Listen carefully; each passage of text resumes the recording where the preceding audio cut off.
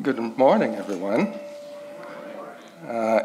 It's so good to see everyone this morning. As Billy said, my name is Hugh, and I serve on the leadership team here at SGC Midland. I was actually scheduled to teach last Sunday, but was not able to, so Billy and I swapped spots, and so he did the first 12 or so verses of chapter 2, and I'm going to finish out the last several verses of chapter 1 of John. So as just in terms of reminder, especially for those maybe who are visiting for the first time, we're currently preaching through the Gospel of John, which commenced a few weeks back, and so we've covered, at least in chapter 1, the first 35 verses. And as I said, Billy covered the first 12 verses of chapter 2 last week. A couple of weeks ago, Pastor Allen preached the previous, he covered 1 John 19 to 34, and the title of his message was, "We look to Jesus, not ourselves, to be cleansed from sin and empowered for Christian living." And this is borne out by the testimony of or witness of John the Baptist concerning Jesus as he pointed the people to Christ. He's the Lamb of God who takes away the sin of the world. And it's both Jews and Gentiles, not just Jews. And it pointed away from himself. Well, this morning we're going to cover verses 35 through 51, and here we're going to see the very first converts to Christianity, at least what's recorded in the scripture.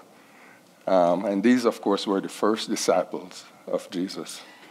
So let's go ahead and we're going to read this passage. Why don't we stand as we do that?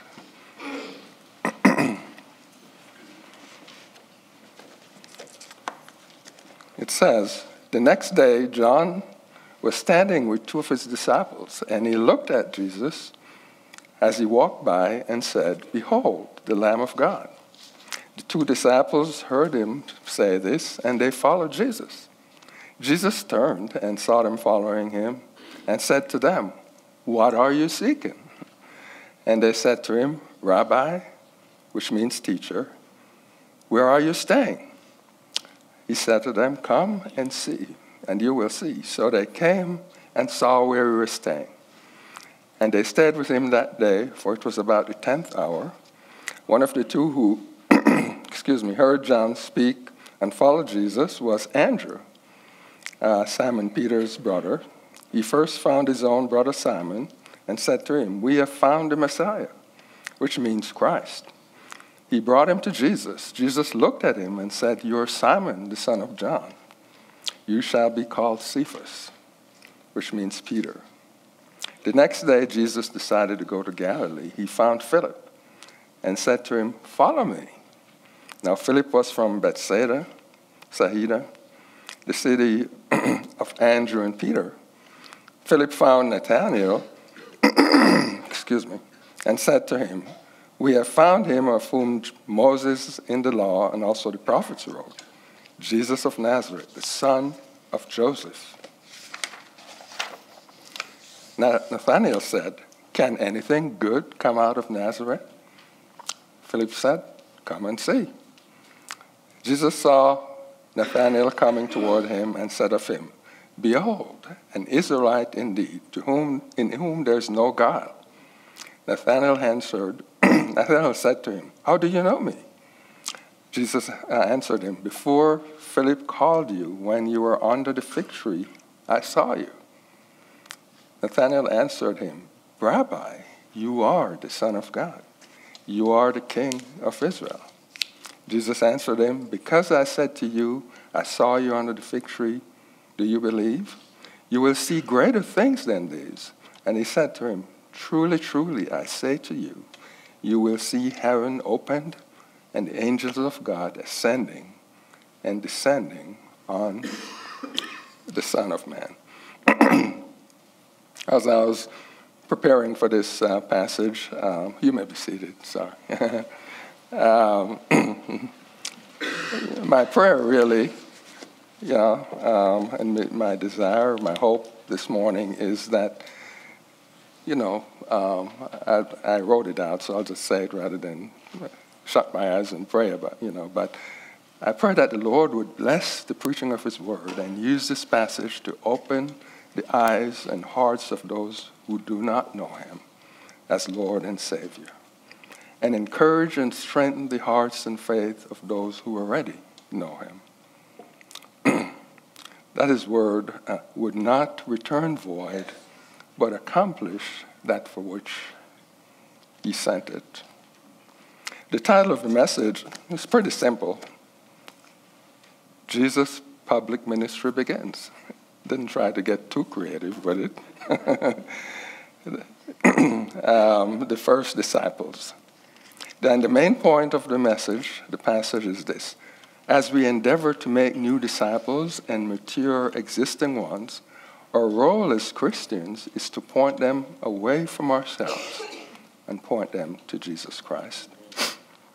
This was very evident in the testimony of John the Baptist found in the preceding verses covered by Alan. And I think it will also be very evident in this morning's passage as we see the first believers coming to faith in Christ. Well, put yourself in the shoes of a Jewish person at around that time when Jesus appeared on the scene.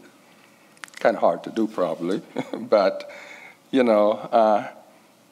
over many centuries, and certainly at that time, there was anxious waiting and great anticipation for the coming of the Messiah, the Christ, of whom Moses, the Old Testament prophets, the Psalms, and others wrote about, one who would come to save, to rescue his people from bondage, as foreshadowed in the Passover and the exodus of God's people out of the land of Egypt. The scriptures also spoke of a forerunner, a prophet, who would appear on the scene to announce the arrival of this long-awaited Messiah and to reveal who he is to the people. And we've seen that, of course, in the first several verses of John chapter 1. Well, fast forward to John the Baptist arriving on the scene to announce that indeed the Messiah is here and to prepare the hearts of the people to receive their long-awaited King and Savior. His message was simple. Repent, for the kingdom of God is at hand. Well, one would think that once Jesus arrived on the scene, the people, especially his own people, the Jews, would welcome him with open arms and flock to him. But that was not the case, was it? There was certainly some flocking to him in some senses, because multitudes followed him. But we're going to look at a passage this morning to see what their real motives were in following him. John tells us, though, in John 1:11 through 14, he says he came to his own, and his own people did not receive him. But all who did receive him, who believed in his name, he gave the right to become children of God, who were born not of blood, nor of the will of the flesh, nor of the will of man, but of God. Well, beginning in verse 35, we see the beginning of many who would receive Jesus as their Lord and Savior and have life in his name. Interestingly, in our passage for this morning, we see three really different ways, there may even be more than that, by which the first disciples were evangelized, which resulted in conversions.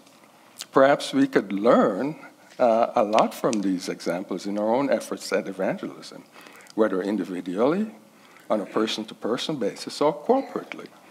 But notice that their evangelism was based on Jesus being proclaimed as the Christ, the Messiah, and not anything else. I think these will unfold as we look at each situation. Each situation stands on its own merit and has some really interesting details associated with these. So we'll look at each one separately. So first we're going to look at the conversion of Andrew and John. Right, so this is John, the guy who actually wrote this letter, not the letter, this gospel. He's not named particularly in that passage, but many do believe that's who he's referring to, and you'll see here in a minute. The first two disciples of John the Baptist, the first two converts were disciples of John the Baptist. One of them is identified as Andrew, and the other is not named.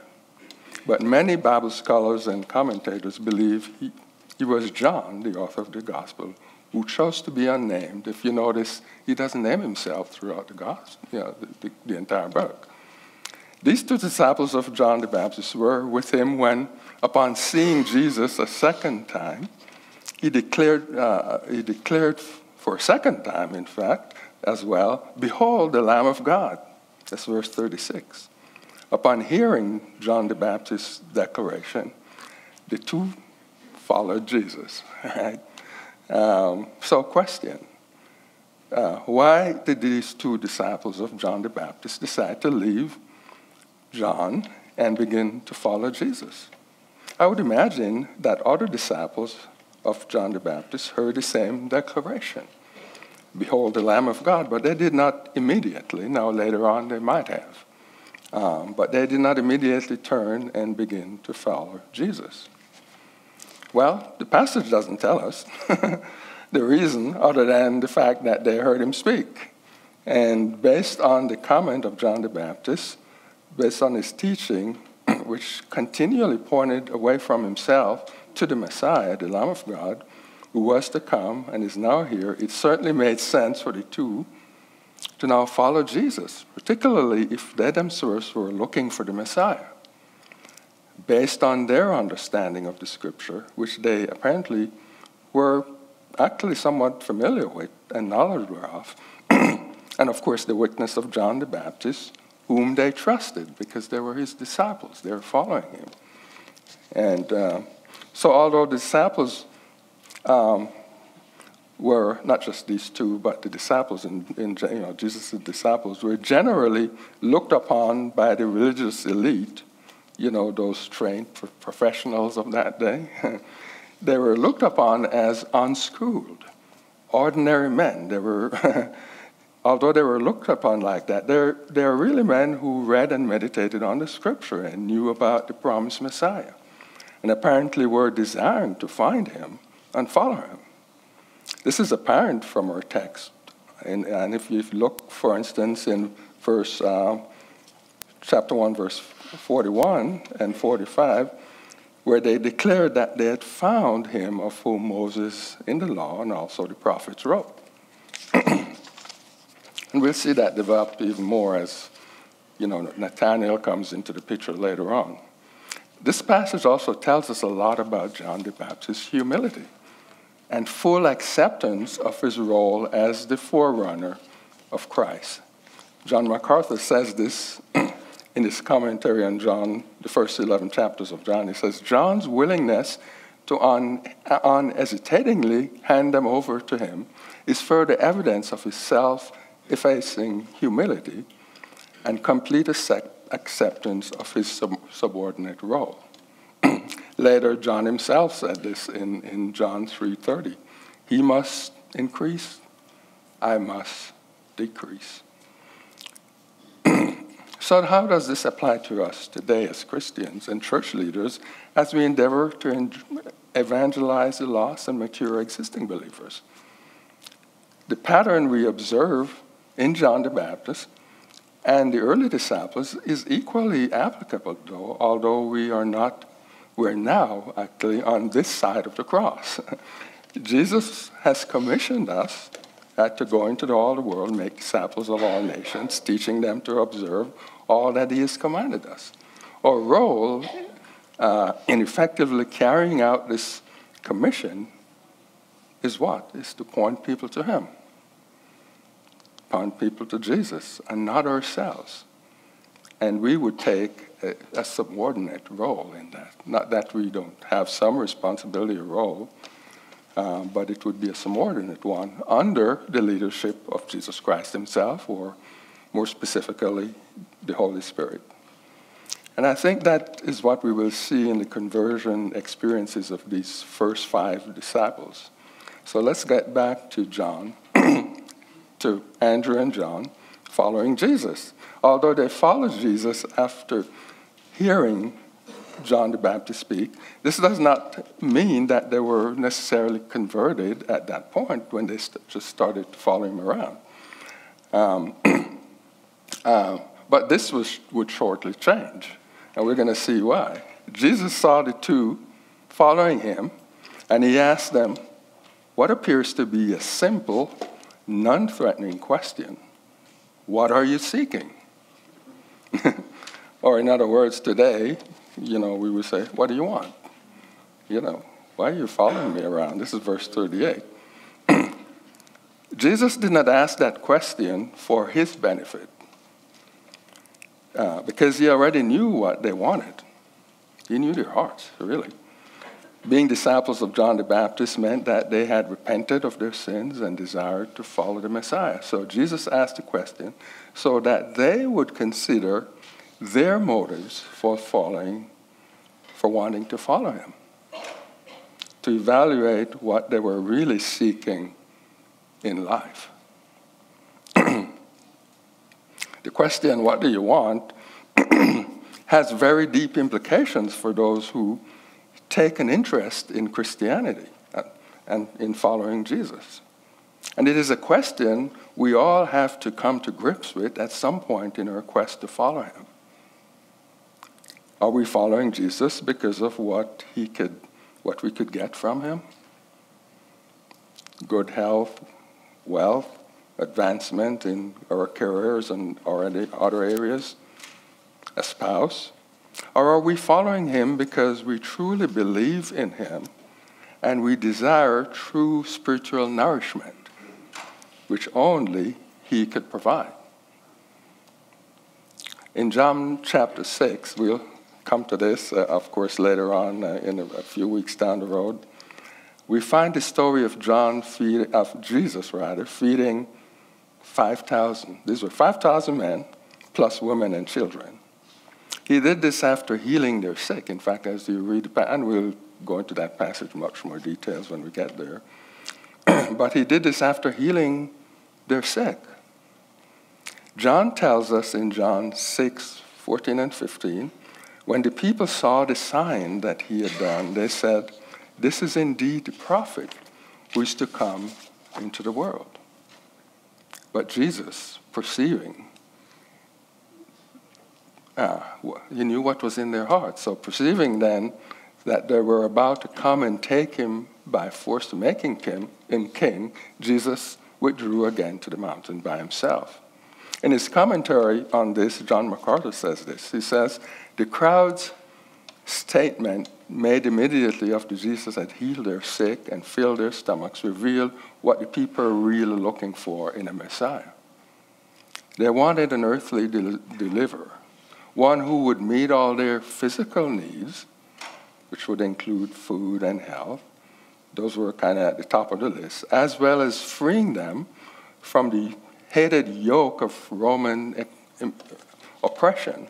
Thus, they were intending to come and take him by force and make him king.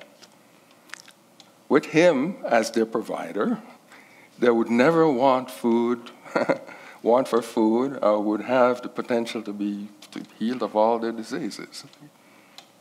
But Jesus, seeing their motives, withdrew to the mountains to be by himself.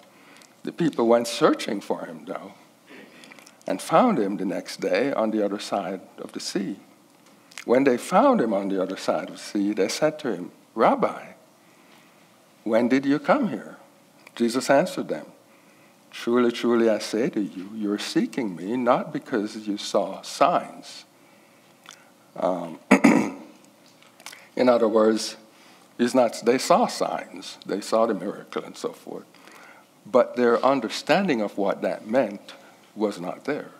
They had a total different, I say their understanding, but their whole motives were different in terms of seeing that and thinking, oh, here's somebody that could meet all my needs, so let's follow him. But because he says, truly, truly, I say to you, you are seeking me not because you saw signs, but because you had your fill of the loaves. Then he goes on and says, do not work for the food that perishes, but for the food that endures to eternal life, which the Son of Man will give to you. For on him God the Father has set his seal. Here we see Jesus strongly rebuking the crowd for their materialism and their inability or unwillingness to seek after the things which really matters and profits to their eternal well-being. Instead of working for food which perishes, which is the physical stuff, Jesus exhorts them to pursue the food which endures to eternal life. So let's get back to John and Andrew and John following Jesus now.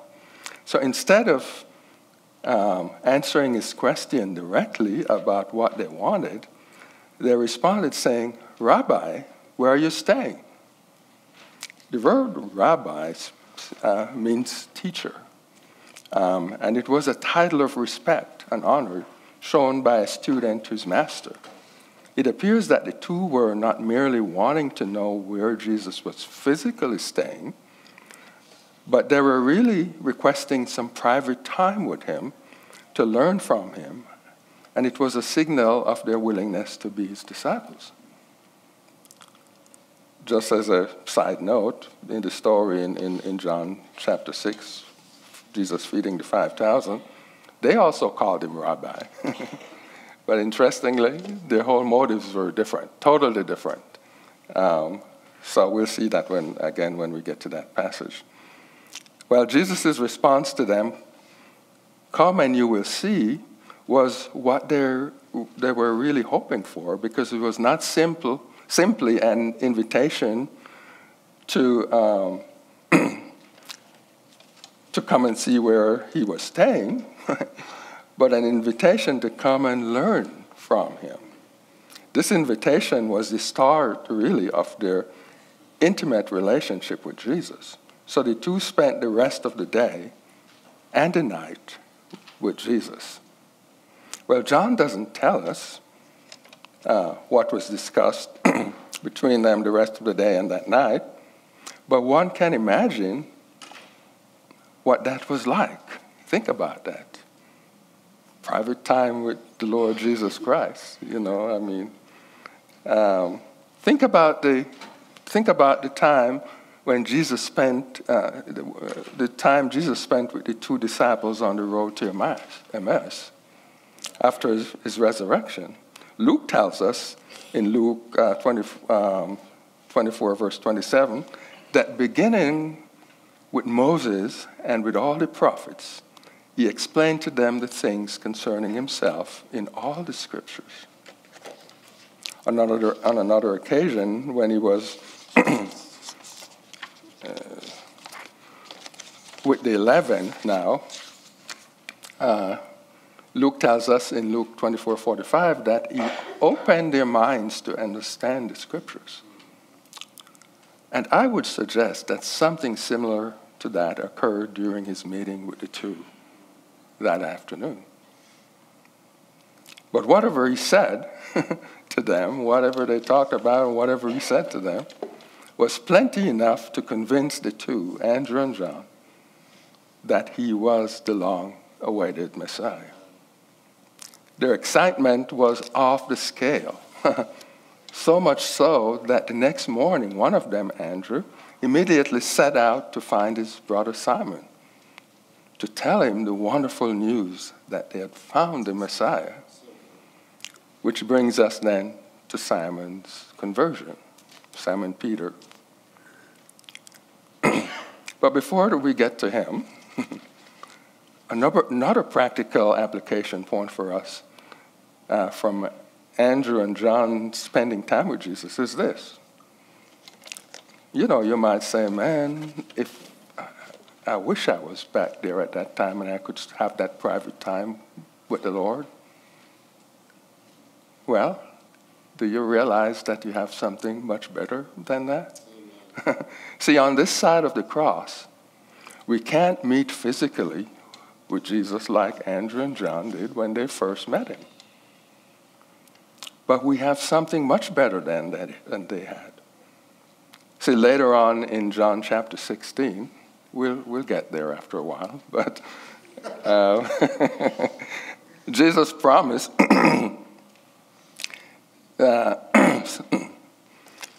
Jesus promised that he would send the Holy Spirit, who would be in and with all believers, not just them, all believers. And when the Spirit of truth comes, he will guide them into all the truth. Jesus goes on to say that the Holy Spirit would take the things of himself, Jesus, and disclose it to the disciples. Back then, they only had the Old Testament. Today, we have both the Old Testament and the New Testament, which more fully discloses and reveals who Jesus is and all that he has done for us. So, beginning with Moses and with all the prophets along with the Gospels and the epistles, the Holy Spirit is there to disclose to us all the things concerning Jesus himself in all the scriptures. The question is this: are we taking full advantage of this, or do we just take it for granted? And not only that, maybe, do we not even realize that we have that? As we get further along, so sorry about this drainage, but as we get further along in the Gospel of John, we'll be learning more and more about the importance, the role, and the ministry of the Holy Spirit in our lives. So hopefully you'll be looking forward to that. So let's get back to Simon Peter's conversion. So as I mentioned earlier, whatever Jesus shared with the two, Andrew and John, was plenty enough to convince them that he was the long-awaited Messiah. So the next morning, Andrew immediately set out to find his brother to tell him this wonderful news. And having found him, Andrew brought him to Jesus. The word Messiah, or Christ in Greek, means anointed one. In the Old Testament, anointed one was used of various people, really. The high priest, kings, the patriarchs even, prophets as well. But supremely, the term was used with reference to God's anointed deliverer and king, his son, the Lord Jesus Christ, who was prophesied in the Old Testament to come and deliver his people out of bondage. This is the one whom Andrew is referring to, right? But at that early stage, he and the other disciples likely did not fully comprehend that as the deliverer who would literally lay down his life as an integral part of God's plan of deliverance for his people. Later on, they would come to realize that, but at that point, probably not.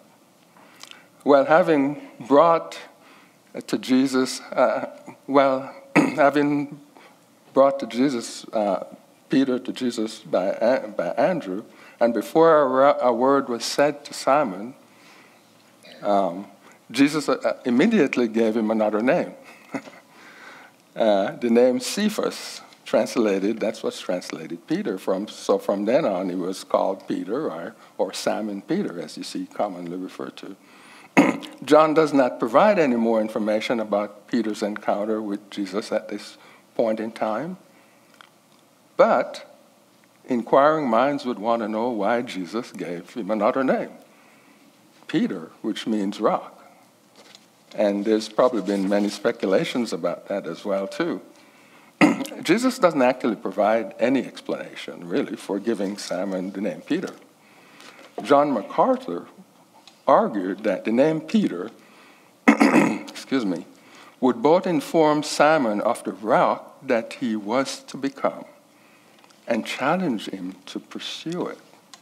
And over time, Jesus would transform Peter's character to match the name he had given him and use him as the foundational leader in the earliest days of the church. D.A. Carson says something somewhat similar. He says that the focus is much less on what this name change means for Peter than on the Jesus who knows people thoroughly and not only sees into them, but so calls them that he makes them what he calls them to be. Well, when we place our faith and trust in Christ for salvation, the Lord doesn't usually give us a different name than our given name. We're still John or Hugh or whatever. But he does make us a new creation. And he promises to work in our lives through the Holy Spirit to complete that work that he began in us, making us more like him until we see him face to face, when we will be like him, right? So that's the conversion of Peter, Simon. Let's now talk about Philip, verse 43. So up to this point, the first 3 disciples were introduced to Jesus by another person. But in Philip's case, Jesus took the initiative in calling him. In fact, based on the scripture, Jesus found Peter, and apparently, it doesn't say that Peter was necessarily searching for him. He wasn't following him.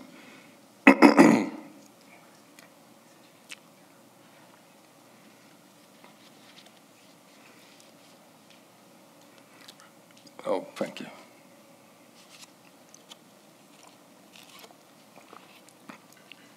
So Philip, at this point, apparently nothing says that he was looking for Jesus or following, searching for him or anything like that. John does not tell us anything else about Philip's response by faith to Jesus' call. But, what happened? Jesus said, "Follow me," and he followed him. Right. His conversion, though, is evidenced by the fact that he followed Jesus. Furthermore, like Andrew earlier, Philip could not keep the good news about Jesus to himself, and immediately went and found his friend Nathanael and shared the good news about Jesus with him. Well, finding Nathanael, Philip said to him in verse 45, "We have found him of whom Moses in the law and also the prophets wrote, Jesus of Nazareth, the son of Joseph." Recall earlier in verse 41, Andrew found Simon, his brother, and told him that they had found the Messiah. Philip's words to Nathanael were similar, except that he refers to Jesus. He didn't say the Messiah, but he refers to him as the one Moses wrote about in the law, and about whom the prophets also wrote. Well, apparently with that description, Nathanael knew exactly who Philip was referring to, the Messiah. In his commentary on the Gospel of John, D.A. Carson says this: "The earliest disciples could not have identified Jesus as the promised coming one, the Messiah, without believing that the scriptures pointed to him. For that was part of the common stock of Jewish messianic hope."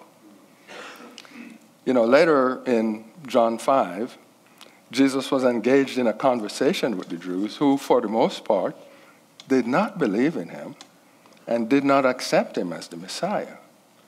Yet, they claimed that they believed Moses. So this is what Jesus said to them in John 5, verses 45 and 47. He said, do not think that I will accuse you to the Father. There is one who accuses you, Moses, on whom you have set your hope. For if you believed Moses, if you really believed what he wrote, you would have believed me as well. For he wrote of me. But if you do not believe his writings, how will you believe my words? Philip was likely aware that his friend Nathanael had a love of the Old Testament scriptures. And that's perhaps the reason he declared to him that they had found the one who fulfilled them, the one who Moses and the prophets wrote about. Otherwise, it wouldn't make any sense to him, right? Nathanael responded to Philip's declaration with much skepticism. Can anything good come out of Nazareth? Well, we know in hindsight something wonderful came out of Nazareth, right? Although that's not where he was actually born, but that's where he was living. That's where he grew up. One reason for such skepticism was perhaps because Nazareth was such an insignificant town of which Moses and the prophets said nothing about in their writings and prophecies. It may have also reflected Nathanael's own disdain for the town itself, which is a little more difficult to understand since Nathanael was from Cana, which was only 10 miles from Nazareth, but was not much of a town itself, as Pastor Billy brought out last week. Well, Philip's response was simple: come and see. In other words, come and meet Jesus and ask questions of him. And Philip was quite confident that his friend's questions would be answered and his doubts removed. Well, when Jesus saw Nathanael approaching him, he said of him, "Behold, an Israelite indeed, in whom there is no guile." The use of the word deceit or guile, as some translations may say, is conveying something genuine about Nathanael's character. He's not deceitful. There's no duplicity or hypocrisy in him.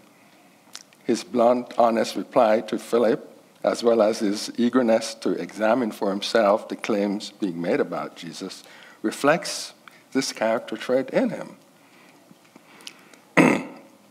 Here, when Jesus made this statement, he may have been alluding to Jacob, who, in contrast to Nathanael, was a deceiver. You remember that? Before his name was changed to Israel. But his name was later changed to Israel after he received a vision of God, which totally transformed his character. Nathanael's question, "How do you know me?" indicated that Jesus' assessment of his character was spot on. But he was likely very surprised and puzzled regarding how Jesus would know that about him. If that was not shocking enough, Jesus goes on to tell him that before Philip called him, when you were under the fig tree, I saw you. Jesus' statement about seeing Nathanael under the fig tree has led really to a lot of speculation among Bible scholars and others about its meaning. One such idea relates to the Jewish custom of rabbis studying the law under a vine or a fig tree or an olive tree. And it was a picture of rabbinic seriousness in the study of Scripture. It is quite possible that Nathanael was studying and meditating on the Scriptures while under the fig tree. But there really is no certain way of knowing what he was doing under the fig tree, and the scriptures don't tell us that. The main point here is the supernatural knowledge and insight of Jesus, which was clearly recognized by Nathanael.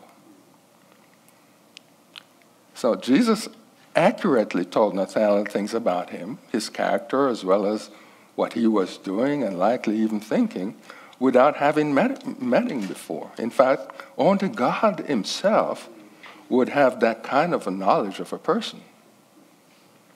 And it appears that it was on that basis that Nathanael was convinced about who Jesus is. So being fully convinced, Nathanael declares, "Rabbi, you are the Son of God and the King of Israel." Which speaks really of him recognizing that this is the one that was to come. This is the one that the scriptures wrote about. Something clicked in Nathanael's mind and heart which convinced him that Jesus is indeed the Messiah. Very likely, passages like Psalm 139, 1 through 4 may have come to his mind. And there are other passages probably similar. But this particular one says this: "O Lord, you have searched me and known me. You know when I sit down and when I rise up. You discern my thoughts from afar. You search out my path and my lying down and are acquainted with all my ways. Even before a word is on my tongue, behold, O Lord, you know it altogether." As I mentioned earlier, the word rabbi means teacher. It was a title of respect and honor shown by a student to his master. When Nathanael refers to Jesus as rabbi, he was essentially surrendering his life to Jesus and was a signal of his willingness and commitment to be his disciple, to learn from him, and to follow him wherever he goes. And really, when you think about disciple and discipleship,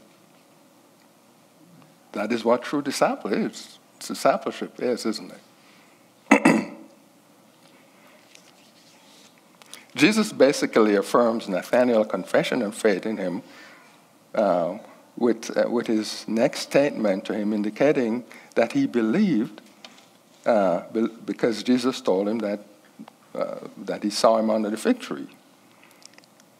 That was a great beginning, but Jesus wanted to assure him that he would see and experience much greater things ahead, which will serve to increase and strengthen his faith, his belief, his trust in Jesus the Messiah, and be willing to share that news with other people, with others.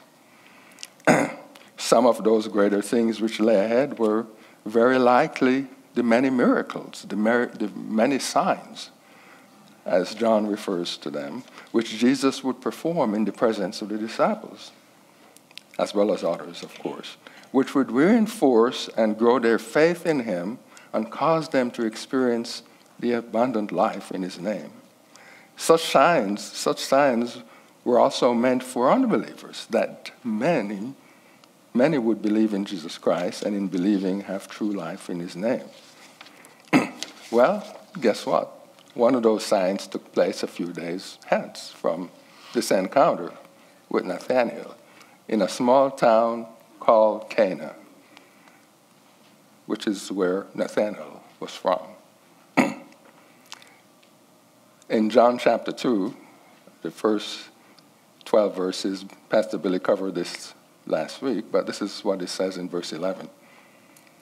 This, the first of his signs, Jesus did at Cana in Galilee and manifested his glory, and his disciples believed in him. They had believed in him before, but this first sign served to strengthen their faith in him. But the greater things which Jesus refers to is not confined to signs, the miracles. Jesus goes on in verse 51 to say to Nathanael, as well as the other disciples who were there, you shall see heaven open, and the angels of God ascending and descending on the Son of Man. Jesus is likely referring back to Jacob's dream in Genesis 28, in which he saw a ladder resting on the earth with its top extending to heaven, and angels of God ascending and descending on it. But interestingly, Jesus does not make any reference to a ladder.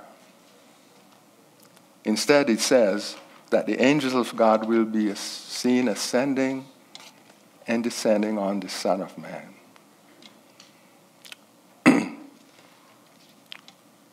So what does this mean for his disciples then, and really what does it mean for us as Christians?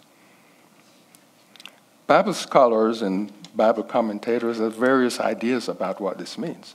But one which seems to make sense, plausible, is that when Jesus was crucified, was buried, was resurrected, and ascended into heaven, the veil in the Holy of Holies, or into the Holy of Holies, God's presence, was ripped wide open, giving free, unlimited access to God and his presence for those who place their faith and trust in the Messiah.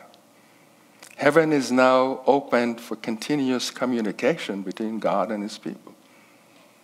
The representative of whom is who? Jesus Christ himself, under the title Son of Man. And we'll talk a little bit more about Son of Man here in a minute. Paul, writing to Timothy in 1 Timothy 2:5 says this: there's one God, and there's one mediator between God and man, the man Christ Jesus. So it's on this basis that the writer of Hebrews, in Hebrews 4, could tell us that we could draw near with confidence to the throne of grace, that we may receive mercy and find grace to help in time of need. It's wide open, isn't it? It's not like in the Old Testament. It's a new covenant. Well, the chapter ends with another witness about who Jesus is. Well, not actually with another witness about who Jesus is by mere humans, right? But by his own self-witness as the Son of Man. Earlier in the chapter, he was referred to as the Word, right? Remember? He was referred to, and the Lamb of God by John the Baptist. He was referred to as the Messiah by Andrew and John. And he was referred to as the Son of God and the King of Israel by Nathanael. Now, in verse 51, we're introduced to another title for Jesus, which is the Son of Man. The title Son of Man occurs 13 times, really, in this Gospel of John, and several times in the other Gospels. In terms of today's message, though, it has particular significance in reference to the promise that the disciples, and by extension all Christians, shall see heaven open, and the angel of God ascending and descending on the Son of Man. In the New Testament, Jesus often refers to himself as the Son of Man. In fact, a study of the Gospels indicates that Jesus most often refers to himself as the Son of Man, and not really even the Son of God.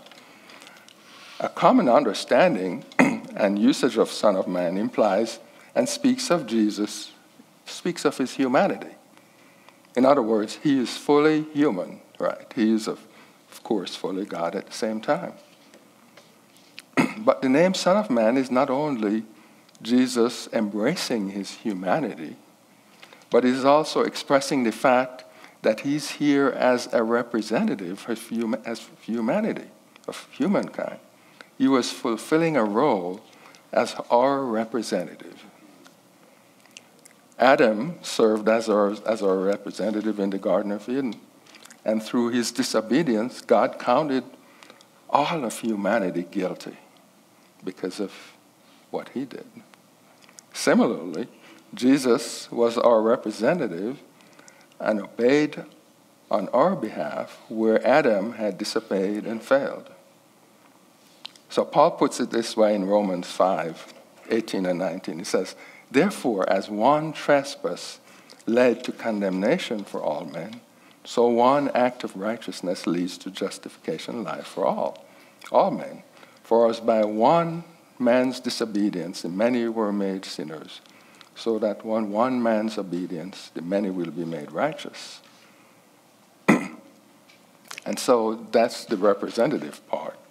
So he wasn't just here as a human being, but he represented us in many different ways. We won't have time to get into all the details there. But the Son of Man is not only Jesus embracing his humanity and the fact that he is fulfilling a role as a representative. This title, Son of Man, also refers to the highly exalted Christ. So in Daniel was given a prophetic glimpse into the future in Daniel 7, and this is what he saw. He says, "In my vision, at night I looked, and there before me was one like the Son of Man, coming with the clouds of heaven. He approached the Ancient of Days and was led into his presence. He was given authority, glory, and sovereign power. All nations and peoples of every language worshipped him. His dominion is an everlasting dominion that will not pass away, and his kingdom is one that will never be destroyed."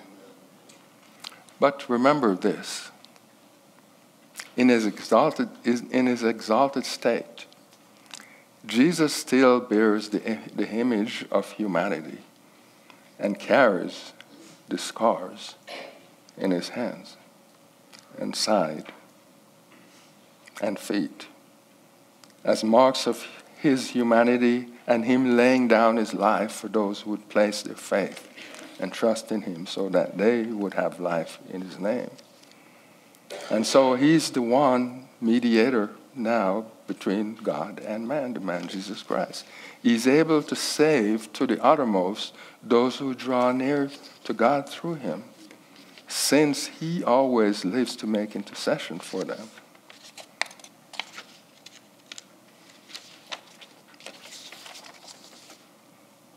But as we talked about already as well, the veil in the Holy of Holies, or into the Holy of Holies, God's presence was ripped wide open, giving free, unlimited access and his presence for all those who place their faith in Jesus the Messiah. Heaven is now open for continuous communication between God and his people. And guess who is our representative in that regard? Jesus Christ himself, under the title Son of Man. So at this point, we'll close. Alan, if you have a song you'd like to do, that would be great. I think really, at this point, this is an open invitation to take advantage of the access to God through our mediator, the Lord Jesus Christ.